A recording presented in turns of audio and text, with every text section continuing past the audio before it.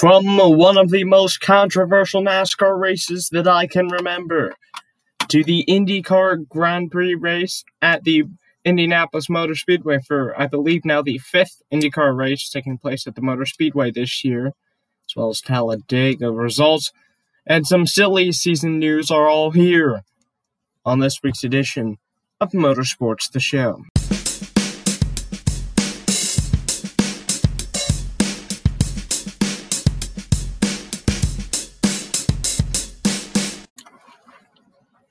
Welcome to Motorsports The Show. We've made it to episode 12. We begin first with the Indy GP Friday race, which was won by Josef Newgarden of Team Penske. He is inched closer to the points championship with his third win of the year during the 85-lap IndyCar Harvest Grand Prix at the IMS road course. The weekend started off with Rinus VeeKay, the rookie who started on the pole. They had qualifying and practice on Thursday, so Rinus got the pole then. Josef Newgarden led the most laps with 34 out of 85 laps led. The podium was number 1, Josef Newgarden, second, Alexander Rossi, third, Rinus VeeKay, of course, the one who started on the pole. 12 lead changes, no cautions there. For the NASCAR Truck Series, or the Gander Truck Series, whatever you want to call it. I call it Mash Truck most of the time. But the 94-lap Chevrolet Silverado 250, to be completely honest, but Chevy's funner to say because that's a word. Anyway, the Chevrolet Silverado 250 at Talladega Superspeedway was won by the 19-year-old Raphael Lessard, getting Raphael's first win. Raphael won the race by being in first place as the yellow on the last lap came out, guaranteeing him a win. Now, you might be saying, Max, what about overtime? Well, once the white flag has been flown, they cannot go to overtime after the white flag has been flown. So if there's a yellow on the final lap, that's just how the race is going to end. You don't see it usually ending like that, though. But Raphael was in first place when the yellow came out, so he got himself the win. So congrats to Raphael. Austin Hill won Stage 1, Derek Kraus won Stage 2. This race was the last race before the round of 8 for the Truck Series, with Christian Eckes and Todd Gilliland being eliminated.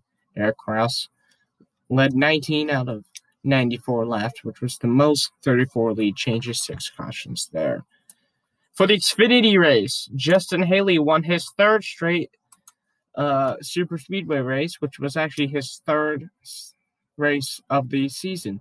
He won the Daytona Road Course Xfinity race, and then he won an earlier Talladega race in the year as well.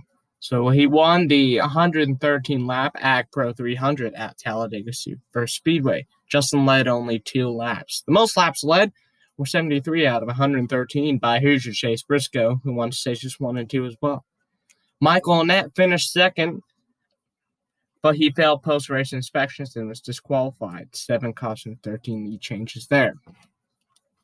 The same day as the Xfinity Series and the Truck Series was the Indy GP Saturday race, the race that I actually watched. I was busy on Friday.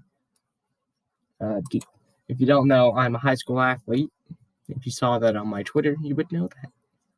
Anyway, the man who started on the pole was unable to be stopped. Will Power started on the pole and led 75 out of 75 laps in the IndyCar Harvest GP at the IMS road course. Colton Herta was close to him with like 5 laps to go, but really no one was ever realistically going to be able to pass Will Power. So he just did amazing during that race, unable to be stopped. The podium was Will Power in first, Colton Herta in second, Alexander Rossi in third. There were no lead changes, no cautions at all. The final race of the year is at St. Pete on the street to St. Petersburg, Florida, and that will determine the points champion. I haven't really been telling you all that because I don't want to bore you, but it's kind of important for this one. Scott Dixon, very dominant at the beginning of the season, winning 3 of the first 4 races. But then he barely began making the top 10, having some issues, which then chipped away at his points lead. Then Joseph Newgarden kept getting top 5 finishes, doing very good. And now it went from about 117-point lead now down to 32 points lead. So Scott Dixon leads by only 32 points over Joseph Newgarden, who's in second. And a bad race could cost Scott the championship. So that the championship race at St. Pete at the end of October will be very exciting. I told you guys in the beginning there's a controversial race. Let me have some background for you. At Talladega, they have yellow lines. You're not supposed to go under the yellow lines, especially to pass. Some of the top 5 drivers went over the yellow lines to pass. Their argument being that they were going to be hit. So, I really don't know. I can't make a decision. We can't do anything about it. It was the 200-lap Yellowwood 500 at Talladega Superspeedway, which was won by Denny Hamlin. The controversy comes from, of course, the yellow line rule. Denny Hamlin, the winner, went under the yellow line at one point, but was still scored the winner. Matt DiBenedetto went under the line, finished second, and then was penalized and had to be in 21st. Chase Elliott was originally penalized. NASCAR rescinded that penalty, instead penalized Chris Buescher. Joey Logano led 45 out of 200 laps, which was the most, but had an accident and finished 26th. Chris Buescher won Stage 1, Martin Truex Jr. won Stage 2, 13 cautions, 58 lead changes there. That's a lot of lead changes, 58. Here is why people are mad. Let me tell you why. Matt DiBenedetto was on a contract year. He's not really NASCAR's quote-unquote favorites, if we're going to call that. But then we look at Denny Hamlin and Chase Elliott, both of whom are in the playoffs, Chase needing a win to advance. Or else he would have been at a big deficit. So you can start the conspiracy theory that NASCAR wants Denny and Chase to win, or at least Chase to do very well, as Chase is the most popular driver for some reason. I still don't know.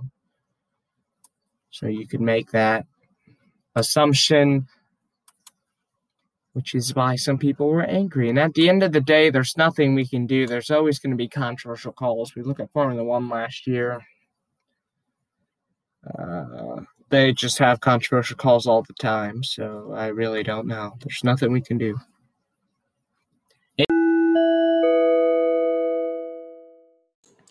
Have you heard of Anchor? It is the easiest way to make a podcast. It's a free way to make a podcast. You don't have to pay. You can edit the podcast on your phone or computer. Anchor distributes your podcast to many places, including Spotify and Apple Podcasts. And you can make money from your podcast with barely any listens. You can download the free Anchor app today or go to anchor.fm to get started. It's time for some silly season news.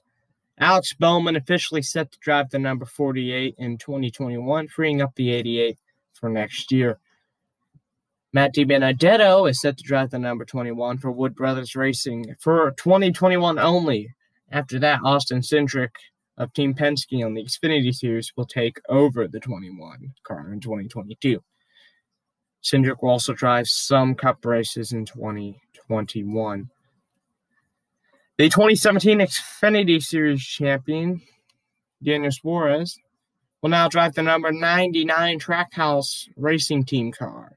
Clint Bowyer is hanging up his fire suit for a business suit, as he will now be part of the Fox race crew next season. This also frees up the number 14 Stewart Haas racing car. Well, there you go. There's your motorsports news of the week. It's now time for some of our upcoming races, and then I'll kind of close everything out. It's a NASCAR weekend only. It's Roval weekend in Charlotte Motor Speedway. There are no truck races this weekend. Saturday, October 10th at 3:30 on NBC and PRN, the Xfinity cars raced. A very wet, exciting race there. We'll talk about that next week. Also next week, we're going to talk about the Sunday, October 11th, 2:30 Cup Series race on NBC and PRN. there you go. There are the upcoming races that we will talk about next week. There'll probably be some breaking news that we'll find out about drivers and stuff. I really don't know. But it's fine. Thank you for listening to Motorsports The Show. If you liked it and you have friends on social media that like motorsports, you should share it. And then also leave a voice message via Anchor so you can be on the show. What you got to do there is you just ask a question or many questions as possible, and I'll answer all of them.